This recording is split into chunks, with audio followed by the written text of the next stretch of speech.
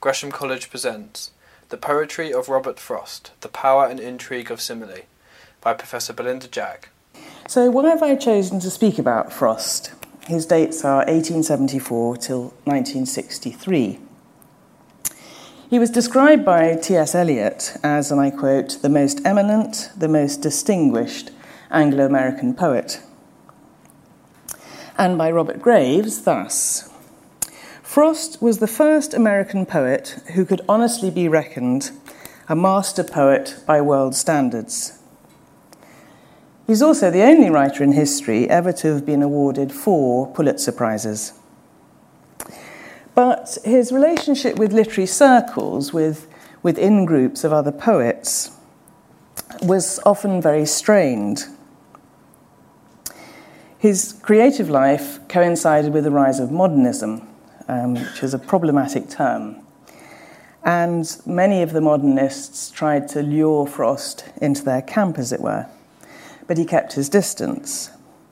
Literary modernism originates in the late 19th century and really takes off in the 20th, and is marked by a very self-conscious display of refusal of tradition, subversion of tradition, in an attempt to explore new sensibilities. Modernists experimented with literary form following Ezra Pound's maxim, "Make it new." Now, Frost was committed to traditional verse forms, which he nevertheless innovated, but he abhorred the modernists' abandonment of regular structures. And in an address to the Milton Academy, Massachusetts in 1935, he declared that, and I quote, "Writing free verse is like playing tennis with the net down." Frost is revered almost as an American institution, but I'm not really sure how well known he is here. So, a few words of biography. Frost's father was a teacher and later a journalist. He died when Robert was only 11 in 1885, and the family moved to Lawrence, Massachusetts, under the patronage of Frost's paternal grandfather, who was an overseer at a New England mill.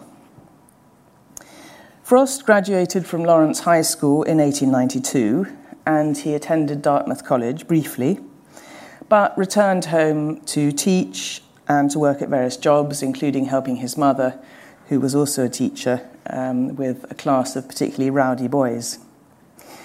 Frost went to Harvard, but only for 2 years, from 1897 to 1899, and left due to ill health. And shortly before his death, his grandfather, Frost's grandfather, had purchased a farm for Robert and his new wife, whom he'd met at college, Eleanor, in Derry, New Hampshire. And Frost managed the farm for 9 years, writing poetry early in the mornings and producing many of the poems for which he would later be celebrated.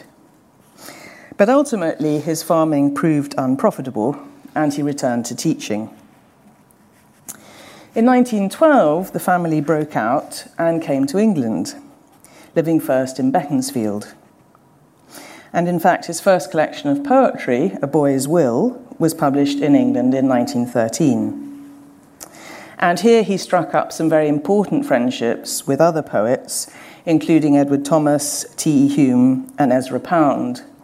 Pound was the first American to write a complimentary review of his poems, but later Frost found Pound somewhat overbearing and intrusive. Pound was one of those modernists who tried to win him over, as it were. Now, during the First World War, Frost returned to America and bought a farm in New Hampshire. And he settled into writing, teaching, and lecturing. And during the years 1916 to 20, 23 to 24, and then 27 to 38, that was the long stretch, he taught English at Amherst College in Massachusetts. He loved his teaching, and he was clearly very much loved by his pupils. So here are 3 images that give us a sense of the various sides of Frost. This is Frost, the young man. This is Frost, the farmer, with an axe over his shoulder. And this is Frost, the Pulitzer Prize winner 4 times over and the much revered national hero. Now, it could be that Frost's reputation as a national poet has prejudiced literary critics against him. When he died, J.F. Kennedy declared, and I quote, "His death impoverishes us all, but he has bequeathed his nation a body of imperishable verse from which Americans will forever gain joy and understanding." Now, presidential sanction is not something that literary critics are going to be much swayed by. Quite the reverse. I imagine it would be death to any living American poet today to be trumpeted by Donald Trump. James Fox writes, "Though his career fully spans the modern period, and though it's impossible to speak of him as anything other than a modern poet, it's difficult to place him in the main tradition of modern poetry." By this, of course, Cox means modernism. Frost stands at a crossroads in American poetry between the 19th century and modernism of the 20th. So what I think I'm suggesting is that I think his status has been somewhat marred by his status as a national poet, and therefore, in a sense, perhaps an everyman's poet, a populist. But I think this is prejudice. I also think that his commitment, or semi-commitment, to traditional forms, including the sonnet form, has led other readers and critics to consider him something of a reactionary rather than an innovator like the modernists. But I think there's another more complex and intriguing reason for prejudice against his poetry, and that has to do with his use of simile, and the fact that his use of simile is quite extraordinarily various. So tonight we'll be looking at another rhetorical trope, another figure of speech, namely simile, and exploring some of Frost's wonderful poems. So to set the mood, we'll begin by listening to Frost reading one of his early and very famous poems, After Apple Picking. My long two-pointed ladder's sticking through a tree toward heaven still. And there's a barrel that I didn't fill beside it, and there may be 2 or 3 apples I didn't pick upon some bough. But I am done with apple picking now. Essence of winter sleep is on the night, the scent of apples. I am drowsing off. I cannot rub the strangeness from my sight I got from looking through a pane of glass I skimmed this morning from the drinking trough and held against the world of hoary grass.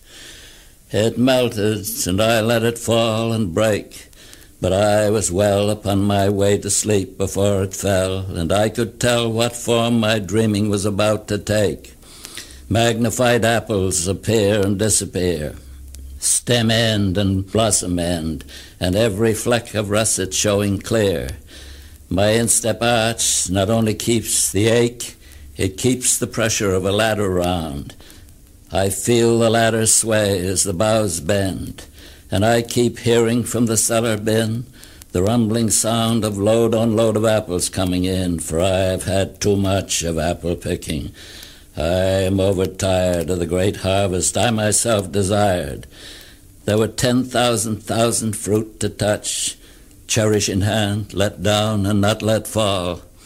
For all that struck the earth, no matter if not bruised or spiked with stubble, went surely to the cider apple heap, as of no worth.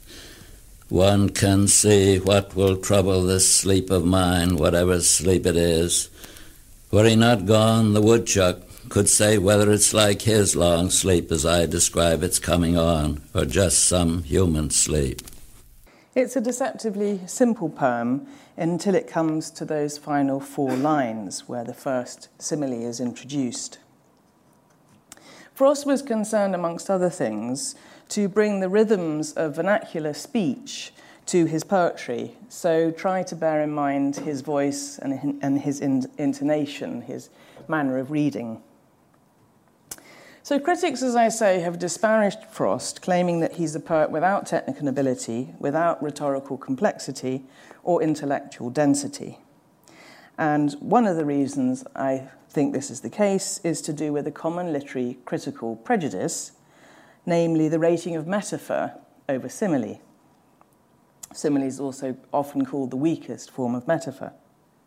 Metaphor is commonly seen as the properly poetic figure of speech, and simile has often been proposed as better able to express logical qualities of the mind.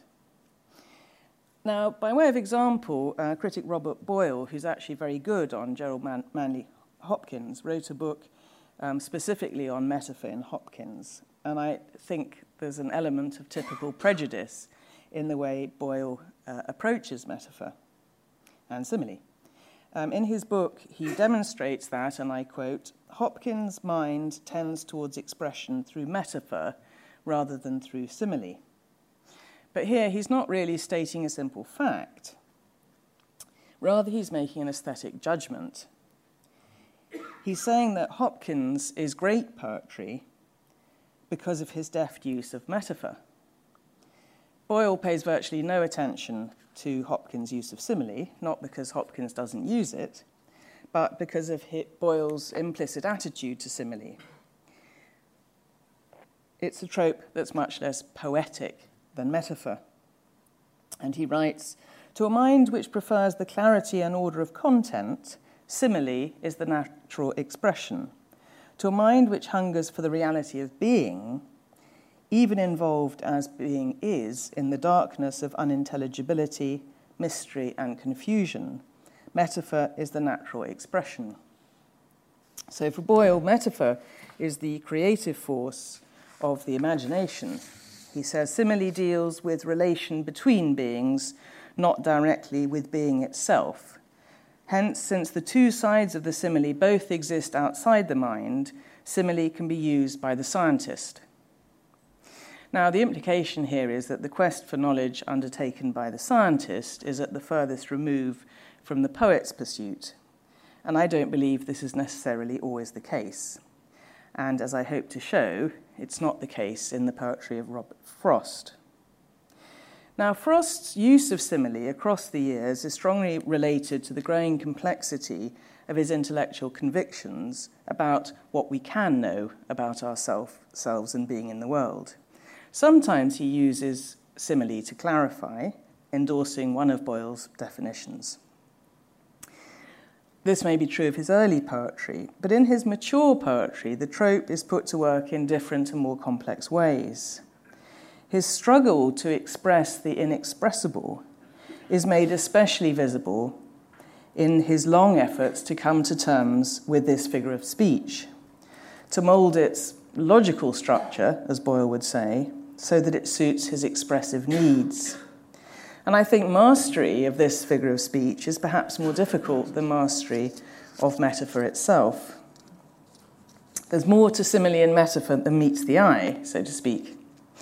Philosophers of language often use the Shakespearean example of Romeo and Juliet. Romeo declares that Juliet is the sun. This is patently untrue. Juliet is a young woman, and the sun is a star. I thought it was a planet, but I was corrected by my son. In this example, the metaphor is indistinguishable, many argue, from simile. What we understand is that Juliet is like the sun, the simile being introduced by the like. So here, metaphor and simile amount to the same thing. In both cases, an interpretive response is required of us. Juliet is warm, brilliant, Romeo's world revolves around her, and so on. In these senses, Juliet and the sun are alike. So what exactly do we understand simile to be? It's a figure of speech in which a comparison is expressed by the specific use of a word or a phrase such as like, as, than, seems, or Frost's favourite, as if. The technical terms tenor and vehicle have been used and new terms have been proposed, but this remains the sort of dominant way of looking at simile, tenor and vehicle. So in the statement, Juliet is like the sun, Juliet is the tenor, and the sun is the vehicle. Now, similes exist on an extraordinary scale, from those which can be immediately assimilated and understood, and which clarify, to those that bemuse or amuse. So let's consider some at the far end of the scale. The earth is blue like an orange. Here the tenor is the earth and the vehicle is the orange. This is the surrealist poet, the French surrealist Paul Éluard. Well, we've seen images of the earth from outer space which show it to be blue, and we know that the earth and oranges are both, roughly speaking, spherical. So the earth and an orange can surely be likened one to the other. But there's a problem. Oranges are orange in colour. Let's take another rather extraordinary simile. This is T.S. Eliot. He laughed like an irresponsible fetus. Now, assuming that we know to whom the he refers, where do we find an irresponsible fetus whose laugh we can study? Eliot adds to the simile and gives clues for its interpretation by way of metaphor and further simile. His laughter was submarine and profound, like the old man of the seas, hidden under coral islands where bodies of drowned men drift down in the green silence, dropping from fingers of surf. That's from Mr. Apollinax. So, although the simile that's first proposed seems very, very surreal, very strange, we begin to understand it within the context. I can't resist quoting a couple more lines from Mr. Apollinax, which I particularly like. I looked for the head of Mr. Apollinax rolling under a chair with seaweed in its hair. Mr. Apollinax, by this point, has lost his head. In fact, it appears that Mr. Apollinax has laughed his head off. Still more extreme, what about this simile? He is as handsome as the chance encounter upon a dissecting table of a sewing machine and an umbrella. That's another proto-surrealist, Lautréamont in Les Chants de Maldoror. Now, what I want to argue is that Frost's increasingly complex use of similes, and I hope those examples demonstrate just what an extraordinary range of similes can be created, it satisfied his own intellectual needs, and it also satisfied the needs of modern poetry. And in a curious way, I think his similes are an attempt at the subordination of expression by nodding to a word that doesn't exist. So you say something is like something else because you can't say what it is because the word doesn't exist. So in this sense, his use of simile shows him struggling with the problem of referential inadequacy. And by that I mean we don't have words always to refer to the things we want to refer to. And so simile is a way, in a sense, of exposing to the reader that inadequacy. It's like this, it's like that, but it never is it. So meaning may be imponderable, but the similes trace a kind of outline or produce a sort of shadow for what is there. And they do so with this extraordinary sense of sort of scientific exactitude. Now, Frost was a great admirer of the poet Matthew Arnold. And in The Buried Life, Arnold wrote, "But hardly have we for one little hour been on our own line, have we been ourselves, hardly had skill to utter one of all the nameless feelings that course through our breast, but they course on forever unexpressed." Simile in Frost allows for the tracing of an outline of the otherwise nameless and unexpressed. Now, I'd like to look at a few examples in isolation and then at a number of others exploring how they work within the wider patterns of the poems in which they occur. Mending Wall is not just the title of one of Frost's most famous poems, it's a trope of American culture. Two justices in the Supreme Court went as far as to cite it in order to illustrate two points of view in constitutional law. There aren't many poems that have been used in this way. It's a dramatic monologue, and the speaker of the poem relates a conversation he's had with a neighbour. It's springtime, and the two men have decided to set about mending the wall that separates their two properties. So there's man one side and man the other, and they work their way along dealing with the fallen stones. And the speaker decides to engage with his neighbour in a discussion about the needs for a wall or its possible redundancy. are these boundary markers actually necessary? And the wall becomes a powerful metaphor. First, for a lack of imaginative freedom, a kind of tyranny enclosing the poet. But for the neighbour, the wall's a metaphor for the rule of tradition and the necessity of limit markers and boundaries as a sign of individual's ownership. So the speaker argues, my apple trees will never get across and eat the cones under his pines, I tell him. And the response has become an American idiom.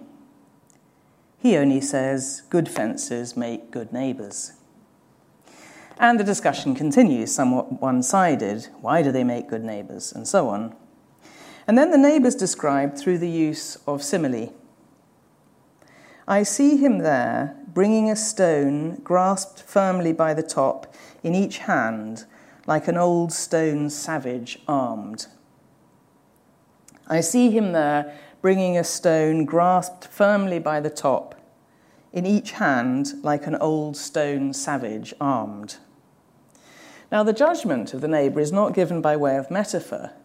We're not told he was a savage armed, merely like one. This is only suggestion. We talk metaphorically of the Stone Age, sometimes using it to suggest the archetypally primitive. Not only is the neighbour likened to a Stone Age savage, he is armed too, not with a firearm, but with his stones.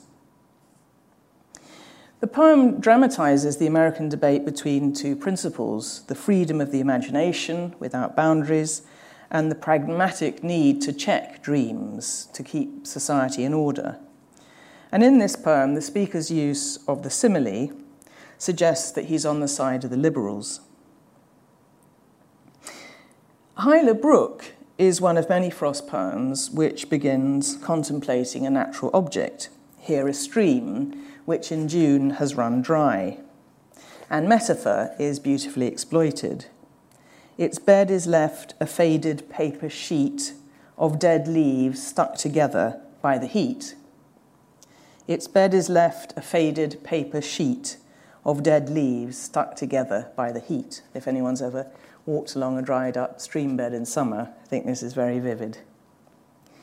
And one reading of the poem is that the stream represents poetic inspiration, which has run dry, a blank, as it were, faded paper sheet. But the poem also deftly exploits simile. The stream has dried up, and the cattle have been moved accordingly. And I quote, and taken with it all the Hyla breed that shouted in the mist a month ago, like ghost of sleigh bells in a ghost of snow. So the cattle have been taken from the field where they were, that shouted in the mist a month ago, like ghost of sleigh bells in a ghost of snow. Now the vehicle, that part of the simile, ghost of sleigh bells in a ghost of snow, could hardly evoke anything more elusive and mysterious. Sleigh bells awake our aural sense, whereas ghosts awake our visual sense, or even a kind of negative of our visual sense.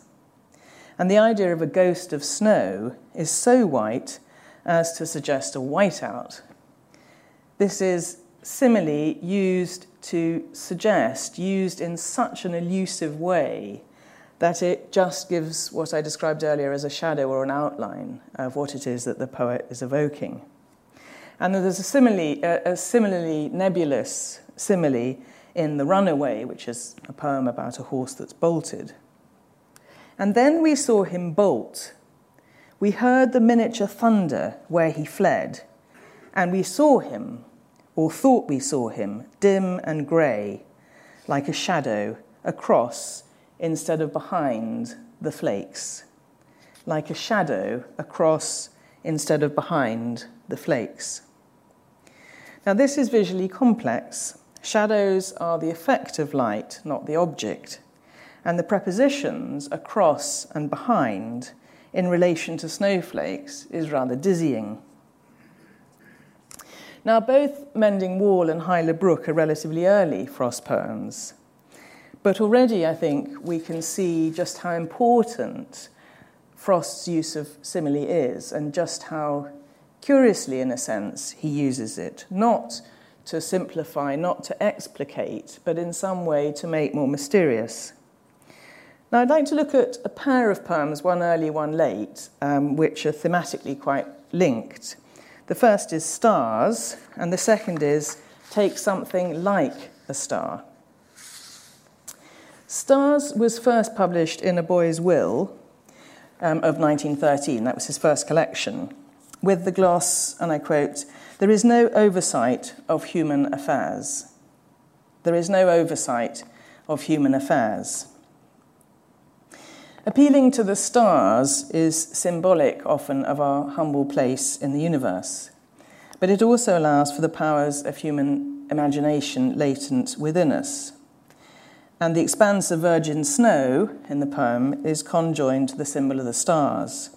It stands for the empty places within us and without us, and also a tabula rasa, a clean sheet on which we can inscribe the metaphors and similes which link us with the objects around us.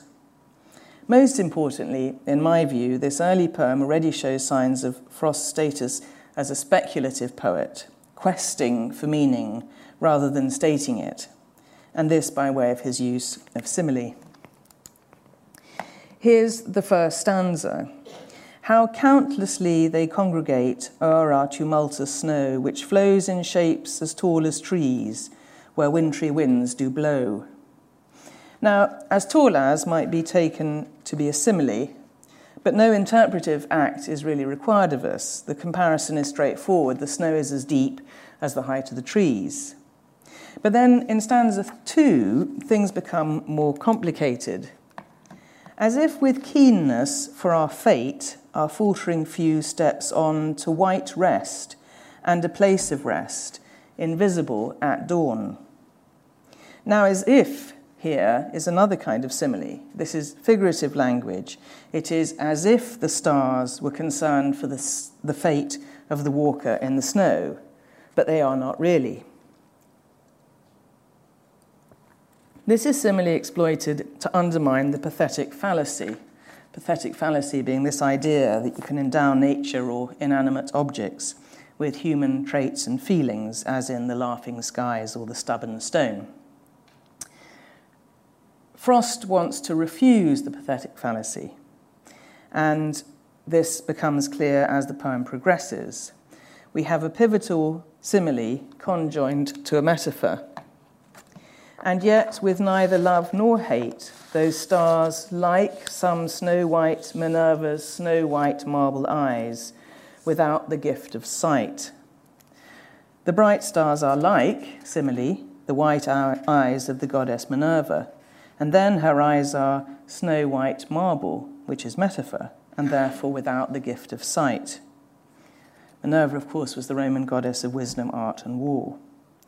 So already in this relatively early poem, Frost is exploiting the speculative power of simile, not to provide clarification, but to undermine the romantic notion that the stars look down on us with benign concern. The stars are likened to blind eyes that cannot see.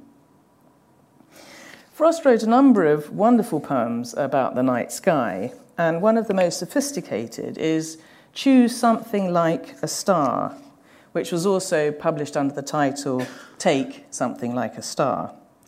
It was first published in Come In and Other Poems in 1943.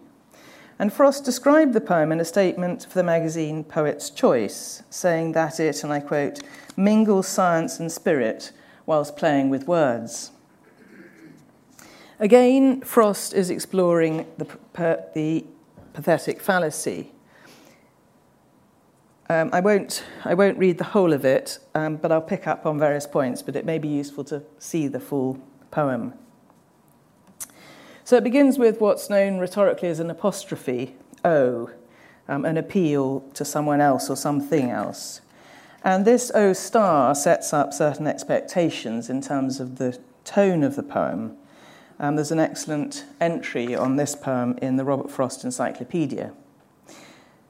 The tone, however, shifts and changes. The speaker allows that the star has a right to some obscurity, but the deferential qualifications of lines 4 and 5, "It will not do to say of night, since dark is what brings out your light." Through the witty turn of line 5, which alludes to the 16th and 17th century tradition of metaphysical intellectualization.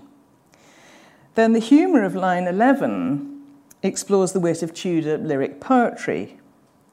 The star's response to being bid to say something we can learn by heart and when alone repeat parodies the cliched hyperbole of courtly love poetry. I burn.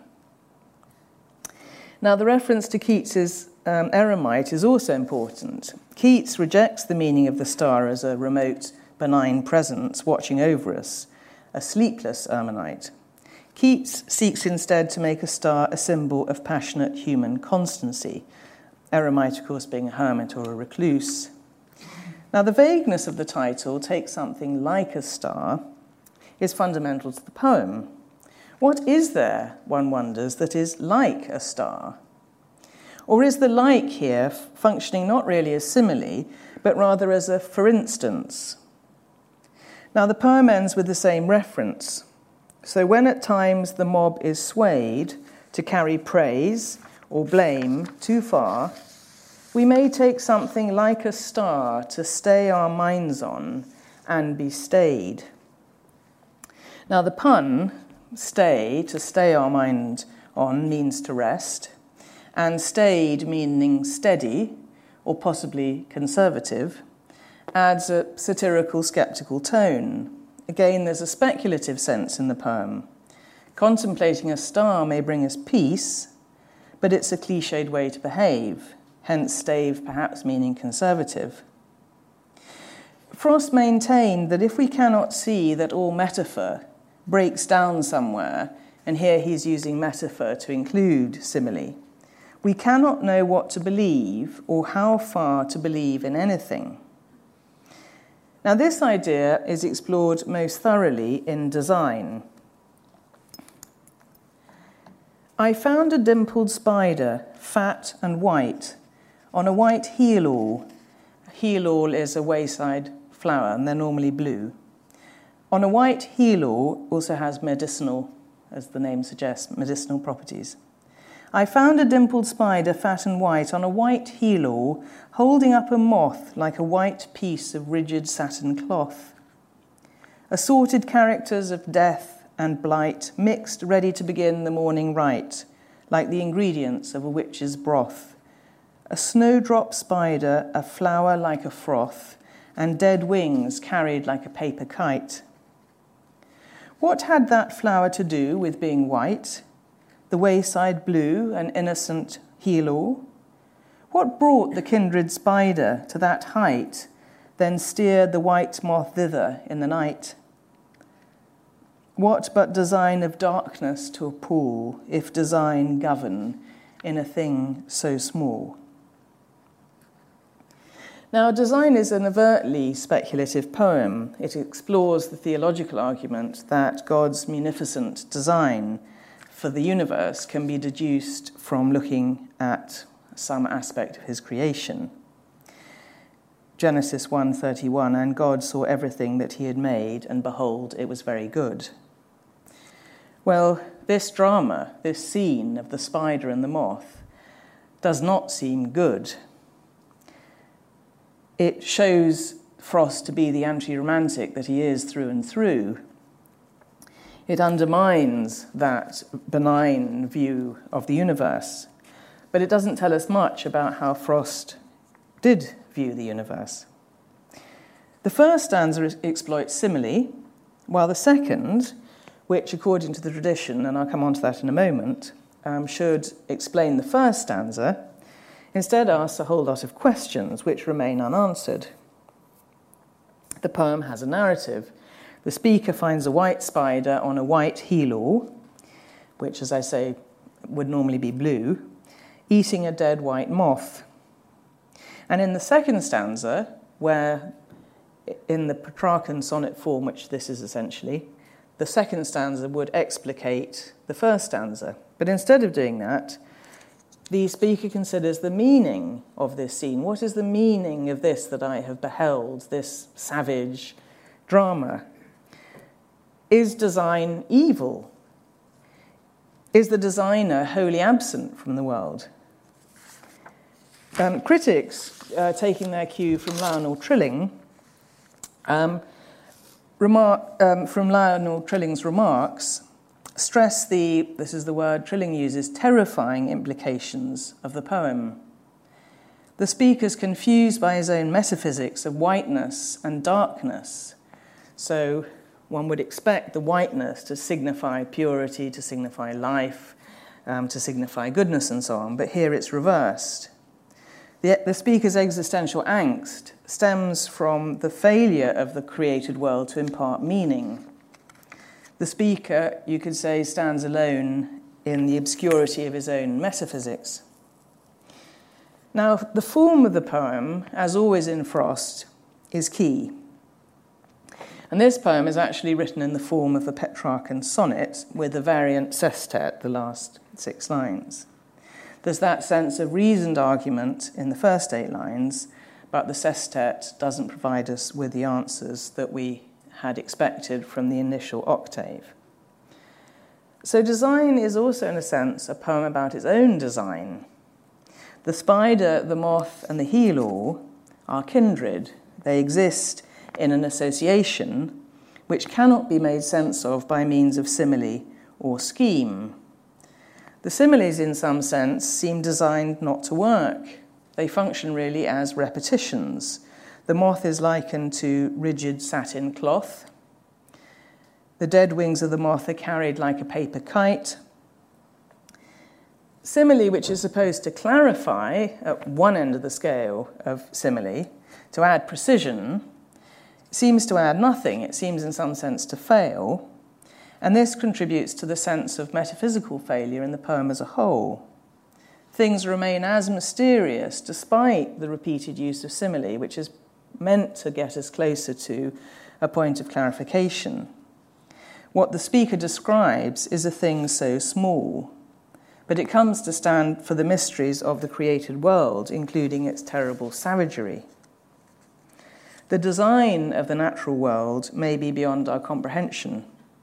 The design of the sonnet form is not. The poem draws on the imponderables of the natural world and places words into a form, that is, into a linguistic unit that has balance, structure, regularity, a web of meaning, which is the only meaning we're given. And in his poem Pertinax, Frost writes, "Let chaos storm, let cloud shapes swarm, I wait for form." Let chaos storm, let cloud shapes swarm, I wait for form. Now I'd like to explore one further poem in terms of its extraordinary use of simile, and the poem is Come In, that was first published in 1941. And as in so many of Frost's poems, the speaker is out in nature and experiences an encounter and then seeks to understand what that encounter is. What's its meaning? As I came to the edge of the woods, thrush music, hark. Now, if it was dusk outside, inside it was dark. Too dark in the woods for a bird by sleight of wing to better its perch for the night, though it still could sing. The last of the light of the sun that had died in the west still lives for one sing more in a thrush's breast. Far in the pillared dark, thrush music went, almost like a call to come in to the dark and lament. But no, I was out for stars. I would not come in. I meant not even if asked, and I hadn't been. The poem's imagery is dominated by darkness and light. Dusk, dark, too dark, night, last of the light of the sun, pillared dark, which perhaps excites an image of the trees, the pillared dark, the trees in the wood, likened to pillars, dark and perhaps stars, which are, after all, bright pinpoints in the night sky. So a lot of the vocabulary is to do with darkness and light. And the contrast between the light and the darkness is associated with death and life. The last of the light of the sun that had died in the west, still lives, for one sing more in a thrush's breast. Now the simile in the line almost like a call provides the turning point in the poem. The I that's introduced in the first line only reappears in the final stanza, although the almost like a call must mean that the song has been apprehended by the speaker. So there, in a sense, there's an implicit I or me. It's almost as though the thrush's song is a call to the speaker to enter the dark and lament. But the final stanza is one of assertions. I was out for stars. I would not come in. I meant not even if asked, and I hadn't been. Again, it's a poem that refuses the pathetic fallacy. The song of the thrush isn't calling the speaker. His song is not just like a call, but almost like a call. And yet the apprehension by the speaker of thrush song at the end of the day stimulates the imagination. It is a call to creativity. Frost sometimes used this poem, I don't know how serious he was, but as a kind of poem about his relationship with other poets, and in particular the modernists. He wasn't going to go into that darkness, which is what he thought some of the modernist poets had been drawn into. He wanted to stay outside, and these assertions at the end, no, I was out for stars, I was looking for something else poetically, I would not come in, even if he'd been asked. There's another very magical simile involving birds in the poem, The Need to be Versed in Country Things. The birds that came into it through the air at broken windows flew out and in, their murmur more like the sigh we sigh from too much dwelling on what has been. Their murmur more like the sigh we sigh from too much dwelling on what has been. Again, the simile is qualified, more like, and again the pathetic fallacy is refused, but the experience of nature has provided the stimulus to the imagination. Now, I'd like to end by suggesting that Frost's commitment to simile and his increasingly complex exploitation of simile is related to his commitment to form, that sense that without form you're playing tennis with a net down. Words in themselves, Frost said, do not convey meaning, and he wrote that as early as 1915. And he went on to say, when in doubt, there is always form to go on with.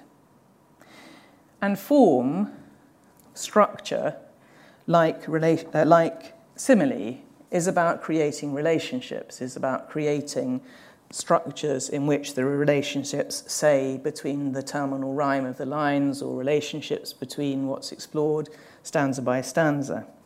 Form is relationships, and so is simile. And like the philosopher Henri Bergson, whom Frost greatly admired, Frost accepts the uncertainties and instabilities of reality, but he believed that we can prevail over temporal limitations by the imposition of form. Writing about the process of making poems, he says, and I quote, "No one can really hold that the ecstasy should be static and stand still in one place. It begins in delight. It inclines to the impulse. It assumes direction with the first line laid down. It runs its course of lucky events and ends in a clarification of life. Not necessarily a great clarification, such as sects and cults are founded on, but in a momentary stay against confusion. A momentary stay against confusion. And that momentary stay is a function of form. And the momentary stay allows us as readers to feel what Seamus Heaney beautifully describes as the cold tingle of infinity. But Frost isn't all existential doom and gloom. Here's a very different poem, In a Glass of Cider. It seemed I was a mite of sediment that waited for the bottom to ferment, so I could catch a bubble in a scent. I rode up on one till the bubble burst, and when that left me to sink back, reversed, I was no worse off than I was at first. I'd catch another bubble if I waited. The thing was to get now and then elated." It's a comic poem, but it's maybe also a poem about hope and disappointment, about the need to keep at it. And Frost writes about the process of writing. That poem itself could be about attempts to write which fail, but you wait for the next bubble.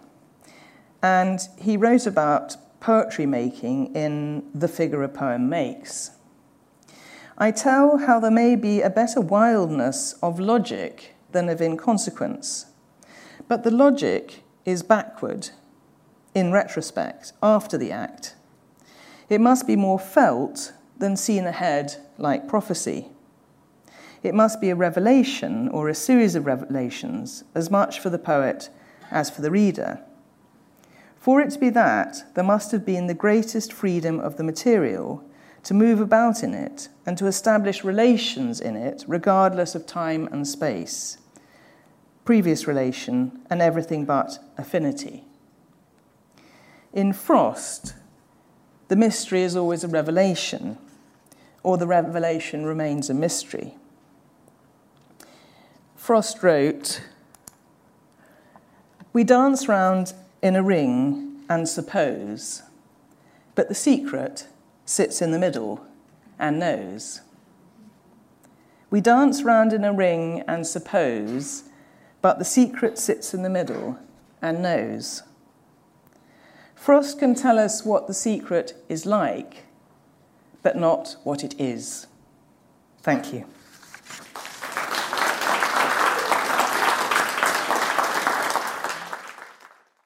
For more information, please go to www.gresham.ac.uk.